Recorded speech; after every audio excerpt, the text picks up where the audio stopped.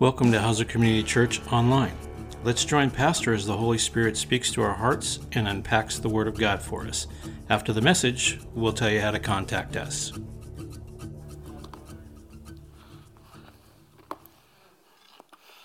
All right.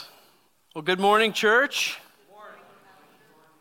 While the kiddos are swiftly exiting, go ahead, if you're not already there, turn to Acts 14 with me.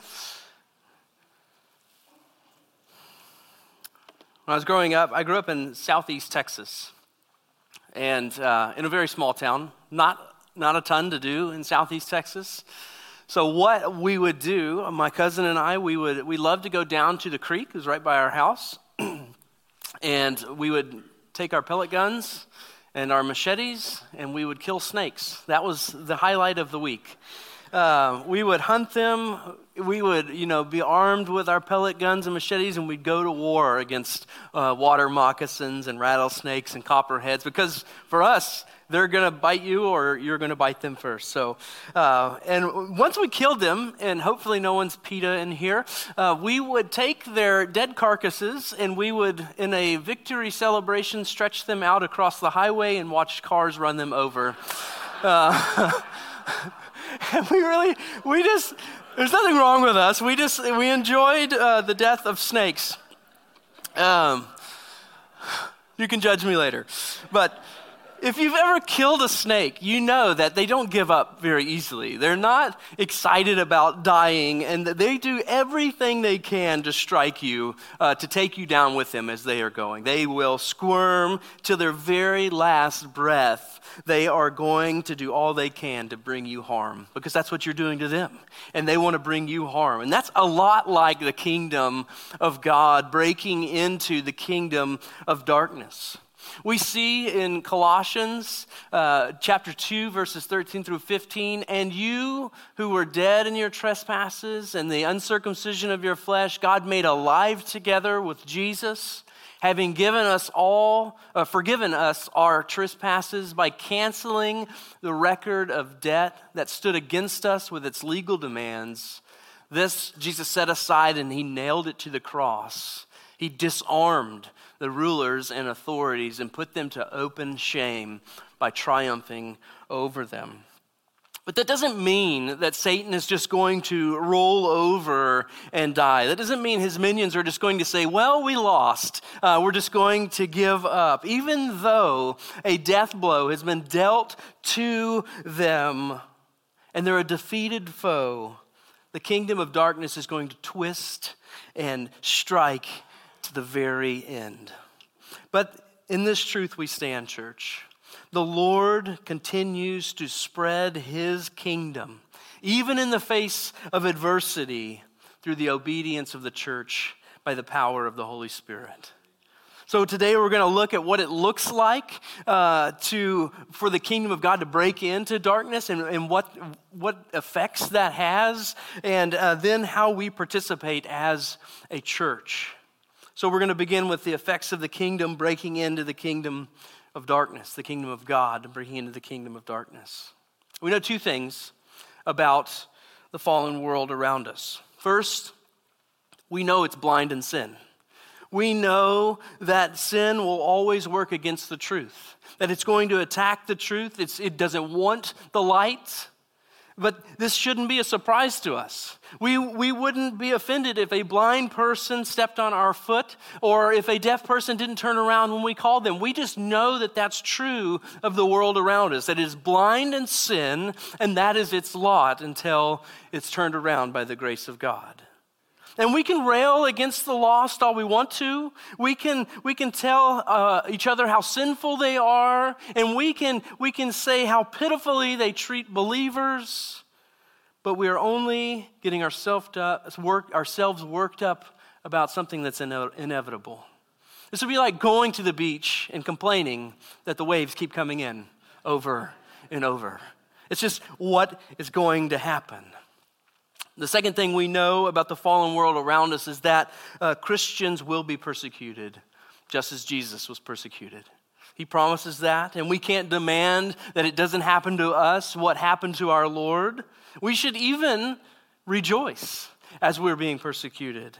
As tribulation and trials come, we see that we're walking the same path that the Lord walked. We see this in Acts. Acts 5:41, then they left the presence of the council. Remember, they were beaten and they were told, don't you share the gospel anymore. And they leave and they rejoice that they were counted worthy to suffer dishonor for the name. Jesus says, blessed are those who are persecuted for righteousness' sake, for theirs is the kingdom of heaven. Blessed are you when others revile you and when they persecute you and utter all kinds of evil against you falsely on my account. The way we learn to rejoice in our trials and tribulations is not by learning how to avoid them. It's learning the necessity of them. So look at the text. We're going to start at verses 21 and 22. Just in case you thought we were going to start at verse 1. Acts 14, verse 21. And when Paul and Barnabas had preached the gospel to the city, and they made many disciples, they returned to Lystra and Iconium and Antioch, strengthening the souls of the disciples and encouraging them to continue in the faith, and saying that through many tribulations we must enter the kingdom of God. Here for the first time in Acts, we see the future aspect of the kingdom of God. All along, we've been seeing how the kingdom is breaking in through the preaching of the word. We've seen it in the miracles that have happened. But for the first time, he's looking forward to the kingdom consummated, the final kingdom of God. What Paul talks about in 1 Corinthians 15, for as in Adam all die, so also in Christ shall all be made alive, but each in its own order. Christ the firstfruits, then at his coming, those who belong to Christ. Then comes the end, when he delivers the kingdom of God to the Father after destroying every rule and every authority and power. For he must reign until he has put all his enemies under his feet. So what we see is the kingdom of God all throughout Acts. It's breaking in to the kingdom of darkness until Jesus returns and removes evil once and for all. So what Paul is saying is that the church is the kingdom, picturing the kingdom of God to the fallen world around us. We're showing what the kingdom of God looks like. We're speaking the kingdom of God into people's lives and telling them what it looks like. And he says, because we're doing that, we're going to suffer many trials and tribulations. And the reason we suffer hardship is because the kingdom of God is invading darkness. In any battle, there will be tribulations. In any battle, people will die. People will suffer. Families will be separated and even fight on opposite sides of what the conflict is. And in the same way, the cosmic spiritual battle is raging, and we suffer because we're fighting on one side. We see Paul says in 1 Thessalonians, we sent Timothy, he's talking to the Thessalonians, our brother and God's co-worker in the gospel of Christ, to establish and exhort you in your faith so that no one may be moved by these afflictions. For you yourselves know that we are destined for this. It's going to happen. He tells them again in 2 Thessalonians, just in case they forgot the first letter, this is evidence of the righteous judgment of God, that you may be considered worthy of the kingdom of God for which you are also suffering. Paul says it in Romans. The Spirit himself bears witness with our spirit that we are children of God, and if children, then heirs and heirs of God and fellow heirs with Christ, provided we suffer with him in order that we may also be glorified with him. F.F. Bruce, he says, he boils this down to no cross, no crown. Our hardships are pictured in the sufferings of Christ. We see that we're going to suffer like Christ suffered, but our reward is proclaimed in his kingship. We know that we'll suffer, but we know that we will also inherit eternity. And suffering, it's not a requirement for salvation. It's just an indicator that you are actually living out what you believe or what you say you believe. Paul tells Timothy, the saying is trustworthy, for if we have died with Jesus, we will live with him. If we endure, he will also reign with him.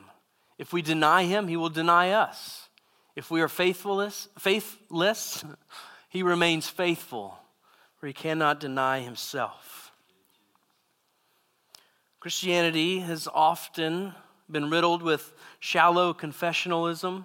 That's not a word in the dictionary. I think I made it up. Basically meaning a lot of people will pray a prayer. They'll say, I follow Jesus, but they don't understand what they're actually confessing. They don't understand what it means to follow Jesus Christ. They haven't been shown what it looks like to suffer. That Jesus says, yes, follow me, but you will die to self. You will suffer to live for me. Becoming a Christian means you're going to battle against evil. And that doesn't mean attacking unbelievers, but fighting for the kingdom of God by doing the opposite of what we think we should be doing. Loving our neighbor, praying until our knees hurt, all the while being attacked by unbelievers and absorbing that attack and saying, I'm going to love you anyways because Jesus tells me to love my enemy. And then picking ourselves up, continuing to preach the word. Look at Paul, verse 19. The Jews come from Antioch and Iconium. Having persuaded the crowds, they stoned Paul and drug him out of the city. Supposing that he was dead, they leave him out there for the crows to eat him. But then the disciples gather him up. He rose up, entered the city on the next day, and went on with Barnabas to Derbe. He doesn't go back and say, can you believe how they treated me? Can you believe what they did? No, he just goes back and says, I'm going to preach the gospel. I'm going to continue to love you even though you've treated me like this. So let's look at a few examples of what tribulation looks like as the kingdom of God breaks in, what it looks like for darkness to rear its head. First off, we see unbelievers will poison the minds of others around us. Look at verse 2.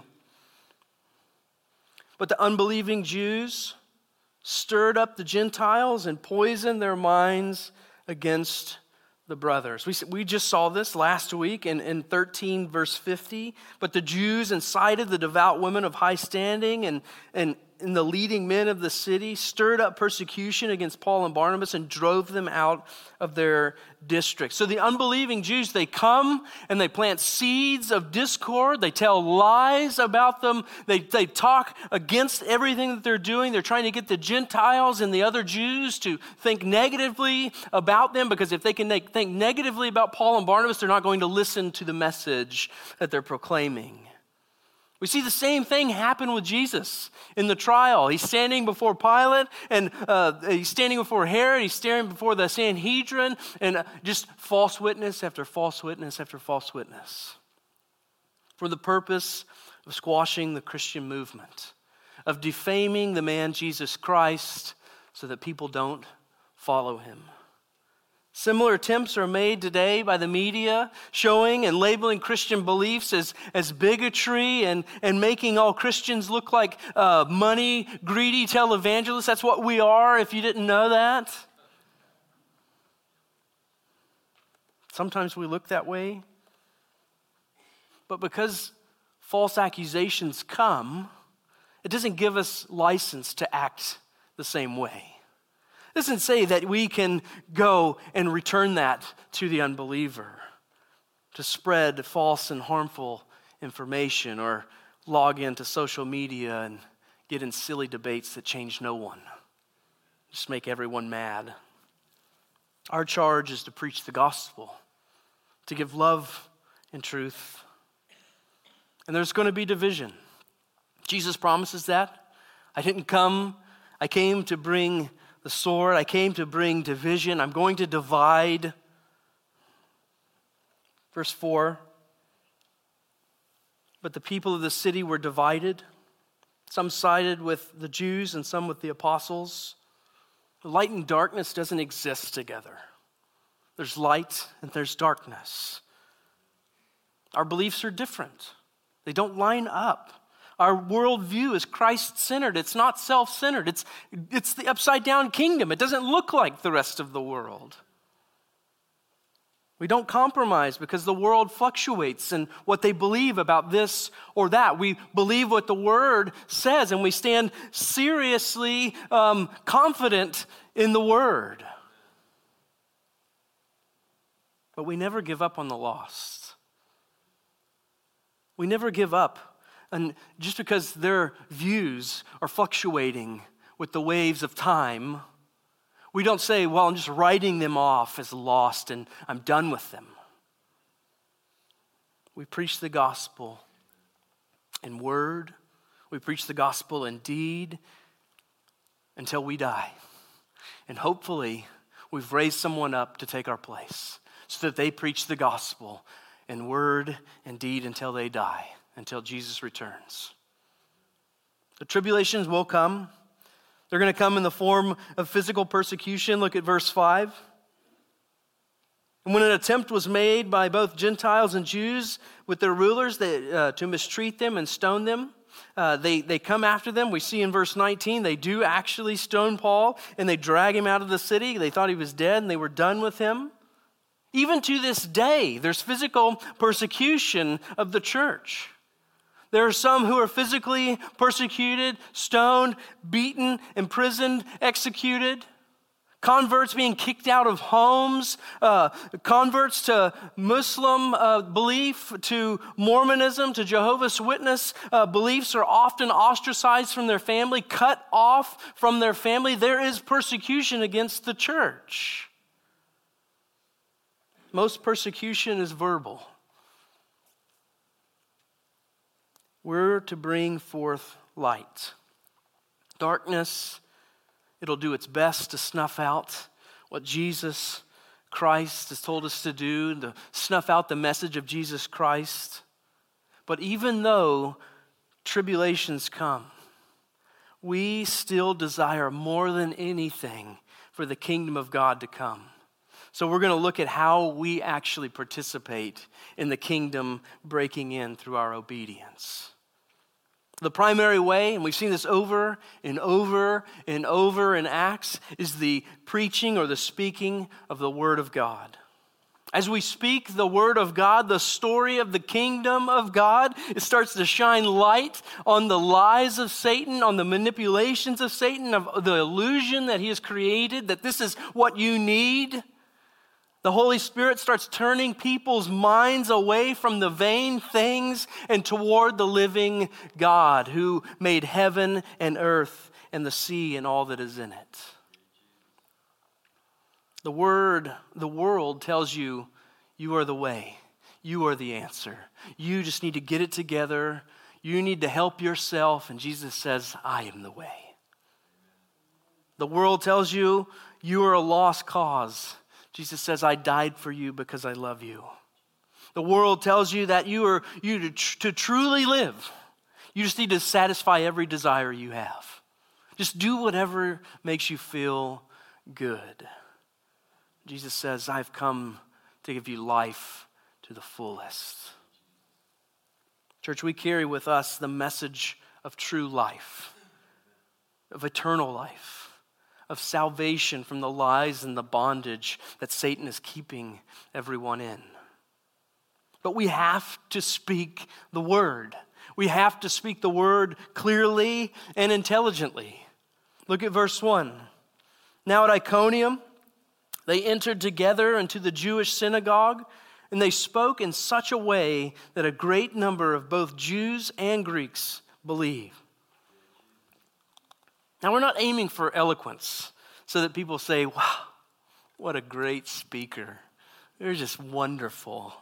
That's not what we're aiming for. Paul actually later on in this text, he mourns because they equate him to Hermes, the god Hermes. He's like, no, that's not who I am. He tears his clothes. He says, I am not the guy you're looking for. You need to look to the living God. I believe that maybe this is why Paul later on tells the Corinthians, and when I came to you, brothers, I didn't come proclaiming you the testimony of God with lofty speech and wisdom. I decided to know nothing among you except Jesus Christ and Him crucified, so that your faith might not rest in the wisdom of men, but in the power of God. You see, the gospel we present, it does need to make sense, though. We can't just go and babble a bunch of verses. We have to meet unbelievers where they are. Meet them where they are and lay out for them the gospel story. We figure out what is their story and how do we marry that with the gospel story? How do we show them everything through the redemptive lens of Jesus Christ on the cross, how He's making all things new? But believer, you have to be grounded in the gospel. You have to understand the gospel. You're going to need to understand the story of redemption, what God is doing, has been doing, and will continue to do. You need to understand it so you can present it to others, connect it with their story. And you do this by reading it, getting to know it, listen to it preached, find books that help you read it or present it, and by sharing it, practicing it. And we have to speak boldly. Look at verse 3. They remained for a long time, speaking boldly for the Lord. The world and evil would rather us just keep our mouths shut, to just go about our business. If you want to be religious, that's fine. Just keep it to yourself, please. Our message is too important. It's far too important. Paul and Barnabas, their response to the division and the slander from unbelievers was not to turn and fight them, but to boldly proclaim the good news of Jesus Christ. No matter what the outcome was, they knew that they could be killed. They knew that they could be stoned. They didn't care. They said this message is far too important. The only way that we can be bold in declaring the word of God is through faith that Jesus puts in you by His Holy Spirit. He says, I'm giving you power. When the Spirit comes upon you, you'll be given power to be my witnesses in Jerusalem and Judea and Samaria and to the ends of the earth. So this boldness doesn't come from us just being awesome. We're not. But God is. And He says, I'm giving you my Spirit, so that you can go and do this. And with boldness comes, we need to marry it with persistence. Look at verse 7. And there they continued to preach the gospel. Verse 21. When they had preached the gospel in that city and made many disciples. After being mistreated, after being stoned, after being dragged out of the city, they continue to preach the gospel. Church, the kingdom of darkness is not going to let up, even though it's defeated. It doesn't want to let up. It's going to fight to the bitter end, grabbing every soul that it can drag to hell with it. And we should have the same kind of zealousness for the kingdom of God. Spurgeon, I know I've used this quote in here, and I probably will 1,000 more times, so just memorize it. He says, if sinners be damned, at least let them leap to hell over our dead bodies. And if they perish, let them perish with our arms wrapped about their knees, imploring them to stay. If hell must be filled, let it be filled in the teeth of our exertions, and let not one go unwarned and unprayed for. The kingdom of God breaks into darkness by our persistent, bold declaration of the gospel of Jesus Christ. And speaking the word will start to expose idolatry. It'll start to expose what people go after. We see this in verse 15 through 17. Paul and Barnabas, they were exalted as gods, as Zeus and Hermes. And they want to offer sacrifices to them. And Paul and Barnabas, they hear this, they tear their garments, and they rush out and they say, "Men, why are you doing these things? We also are men of like nature with you, and we bring you good news that you should turn from these vain things to a living God who made the heaven and earth and the sea and all that is in it. In past generations, he allowed the nations to walk in their own ways, yet he didn't leave himself without witness. For he did good by giving you rains from heaven and fruitful seasons, satisfying the hearts with food and gladness." It's our fallen sinful nature to want to exalt people. Exalt something or someone in the place of God. We're made to worship. That's who we are. We see someone and we attach to them. We see this in celebrity worship. We see this in sports athlete worship. We just exalt people to this place of God's status. We even exalt strong, godly leaders, like pastors in positions where they can never measure up to. And that's all idolatry. And Satan wants to point your attention away from God however he can. Always looking anywhere and everywhere but to Jesus as the answer. Just think of the garden. Did God really say, "You could be Elohim. You could be God"? Just think of the temptation of Jesus. "I will give you everything," Satan says. "I will make you great." Think of your own life. Are you not tempted to exalt someone or something? If you just had this thing, if you just had this person, if you just had this perfect relationship, happiness and peace and solitude, whatever, if you had those things, everything would be okay. But the Lord has been pursuing you. We see in past generations, he allowed nations to walk that way, but he didn't leave himself without witness. And now he's completing the gospel. He's bringing the Gentiles in. He's saying, "I have been coming after you. I've been showing you my glory in the rain. I've been showing you my glory in the food." Stop pursuing the created and pursue the Creator. And when you expose idols for what they are, as cheap imitations of the true God, cheap reflections, very dim reflections, then we're bringing the kingdom of God near to people. We're showing this is the actual answer. And that should drive us to speak missionally. Look at verse 24 and 25. They passed through Pisidia, came to Pamphylia, and they had spoken the word in Perga, and they went down to Attalia. And from there they sailed to Antioch, and when they had where they had been commended by the grace of God for the work that they had fulfilled. Paul and Barnabas, they just continue on their mission trip. They just keep doing what they're doing. They go to the Gentiles and they're proclaiming the gospel in as many locations as they can. And some of you may be called to missions. Some of you are in missions already. Most of you are called to the mission field right here. You're called into your home as your mission field. The grocery store is your mission field. The place of work, the basketball court, the beach, wherever you have this circle of influence that you are a missionary to.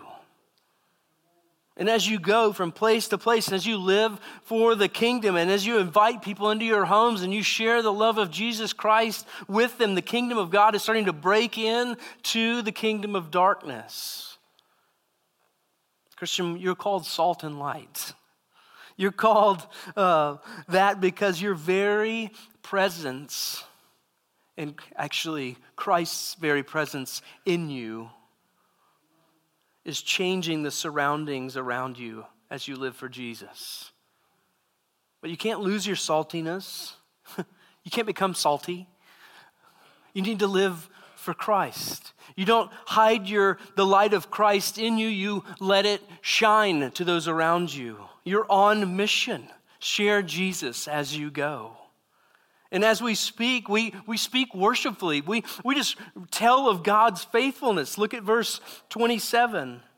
When they arrived, they got back to Antioch, right? And they gathered the church together. They declare all that God had done with them, how he had opened the door of faith to the Gentiles. Paul and Barnabas, they get back with the church that sent them, and they share what God has been doing. They share with them, they celebrate with the believers that God he's sending the gospel to the ends of the earth. Recently, we've received several accounts of missionaries coming and speaking about how God is working. We're going to have one here soon, an account of what God is doing, and that's all a celebration of the church and what God is doing globally, how he is pushing the gospel to every corner of this earth. But you and I can do the same thing. We can gather with the believers, we can gather with the church around us, and we can tell of how God is moving in our lives, how he is answering prayer, how he is changing things, and we can celebrate with the believers around us. And what that does is ignites us to live missionally for Jesus Christ. When I know that you are sharing the gospel and that you are seeing people come to faith, that excites me to do the same thing. We have to get together and share that. So the kingdom of God, it starts to break in as we share the word of God with others, and it continues to break in as we disciple. First off, we have to understand that discipleship is not drive-by evangelism. We don't just, hey, love Jesus, and go on. Look at verse 3. They remained a long time. We'll just stop there. They remained for a long time. They didn't just say, hey, Jesus is the answer. We're going to Derby. Look at verse 28. They remained no little time with the disciples. They stayed there with the people that came to know Jesus. They stayed with them. They developed leaders. They trained them. They taught all that Jesus had commanded them. That's what discipleship is. Paul will later, he'll tell Timothy, hey, you preach the word in Ephesus. You be ready in season and out of season. You reprove and you rebuke and you exhort with complete patience in teaching. You just stay there, Timothy, and you build the church. You just tell people and you disciple people. You spend time with them. You expose false beliefs and wrong thinkings, and you work in the truth as you work out the lies. Like a parent helping a child grow to maturity. That's what we're doing in discipleship. And you and I are called to make disciples in the same way. We have to understand it's a process. I'm going to say, hey, follow Jesus, and then that person is just automatically a very mature believer. You're not all the time a very mature believer, right? So we need patience with one another. We need to stumble. We need to realize we stumble and fall. And we're just going to keep helping each other up. Yeah, I get it. I fell down too. Let me help you up. Let me remind you of the gospel. Let me point you to the cross, and let's keep moving forward. Let's keep looking like Jesus. But discipleship needs to be focused. Look at verse 21 and 22. When they had preached the gospel in that city, and they had made many disciples. Okay, so they evangelized, discipled. What did they do? They returned to Lystra and Iconium and Antioch, and they strengthened the souls of the disciples. They encouraged them to continue in the faith, and saying that through many tribulations we must enter the kingdom of God. Discipleship is focused. It has a plan. Our aim is maturity in Christ, to help one another build up, to look like Jesus Christ. It's not just coffee and conversation, but teaching all that Jesus has commanded us. It's strengthening the souls of the believers by allowing the promises of God to refresh a weary soul. It's encouraging one another to continue in the faith by hooking arms together and fighting the fight together. Not saying, hey, good luck with that. But let's do this today. I'm going to walk with you through this addiction, through this sin. I'm going to weep with you. I'm with you. I'm going to point you to Jesus constantly. It's calling one another to endure tribulation, not allowing one another to lay down and give up, but saying, hey, let's go. Jesus suffered, I get it. Let's go together. Let's suffer together. Remind each other that we're fighting the good fight, that hardships are building in us Christ-like character. But discipleship that's not focused is just being social. And that has it does have value. It has great value. But we need to remind each other of the cross, of the gospel. Discipleship needs to also find and raise up leaders. Verse 23. And when they had appointed elders for them in every church, with fasting and prayer, they committed them to the Lord in whom they had believed. Notice that text, it says they appointed elders for them. So that discipleship would continue on. So that the teaching would go on, so that a group of godly men would watch over the flock of God, so that they would continue to spur them on. This reveals the importance of the office of elder in the growth and the development of every single church. That's why we have elders at Hauser Community Church, to spur on discipleship among the believers, to equip you all for the work of the ministry. Whereas evangelism is the initial breaking in of the kingdom of God in darkness, discipleship is the continual breaking in your daily life. Evangelism welcomes you into the story. Discipleship lives out the story with you. Don't attempt to walk the Christian life alone. It's impossible. You're not created that way. We're created to be together. Finally, we see the kingdom of God breaking in by signs and wonders. Everyone's favorite topic. I'm going to fly right over it. There's a great discussion about signs and wonderings. Have they ceased? Do they still exist? Are they partially here? We're not talking about that this morning. We don't have time. But regardless of where you land on this discussion, the text makes it very clear why there are signs and wonders right here. Look at verse 3. They remained for a long time. They're speaking boldly for the Lord, who bore witness to the word of his grace, granting signs and wonders to be done by their hands. The signs and wonders are pointing away from a fallen and broken world, a world that's not supposed to look this way, a world that's broken, it's distorted, and it's pointing to perfection and uprightness.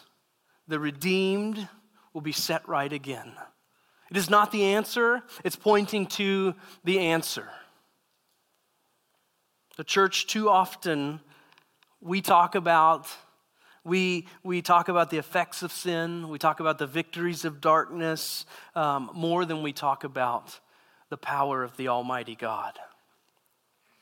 Set your eyes not on the things seen, but on the things unseen. Not on the bad news. There's plenty of that. Set your eyes on the good news. Don't just look to the hope that we have, but look to participate in sharing that hope with others. Because the Lord continues to spread the kingdom in the face of adversity through the obedience of the church by the power of his Holy Spirit. So take a look at your life this morning. Are you building the kingdom of God, or are you participating in the kingdom of darkness? Some of you need to spend some time this morning in the next two songs, seeking forgiveness, asking for the Lord to create in you this desire to live for his kingdom and not for your own. Some of you need to turn from the vain things that you have been following. You're following the god of self. You're following the god of money, of sex, of desire. You're not following Jesus. Today is the day of salvation. Turn from those vain things and follow the living God. Believer, take time this morning preparing your heart to fight the good fight of faith. Let's pray. Oh Lord, you are so good. I thank you that you were so gracious to us, that so long you let the Gentiles go the way that they wanted. But now in the grace of Jesus Christ, you have revealed to us the Messiah. I pray, God, that you would just anchor that truth into our hearts, that we were once not a people, but now we are a people. That we are chosen and sent on mission with you. I pray, God, that you would be with my brothers and sisters in here, that you would give them the strength, that they would realize that it's not their own strength, it's the power of the Holy Spirit, that they become witnesses of Jesus Christ to the ends of the earth. Create in us boldness, Lord. We want to live for you. We want to proclaim your message. So often we're so weak and don't want to. We're scared. So give us strength, Lord. We pray for any in here that are lost, that you would show them that you are the living God, that all that this world offers is a shadow of what you are offering. We love you. In Jesus' name, amen. Thank you for joining us at Hauser Community Church Online. Check back next week for the next unpacking of the Word of God. Please feel free to contact us with any questions you might have about the message or for Pastor at area code 541-756-2591 or email us at pray@hauserchurch.org. Again, that's pray@hauserchurch.org. Our address is 69411 Wildwood Road, North Bend, Oregon, 97459. Remember, if you're seeking the truth, it will set you free, and that truth is Jesus Christ.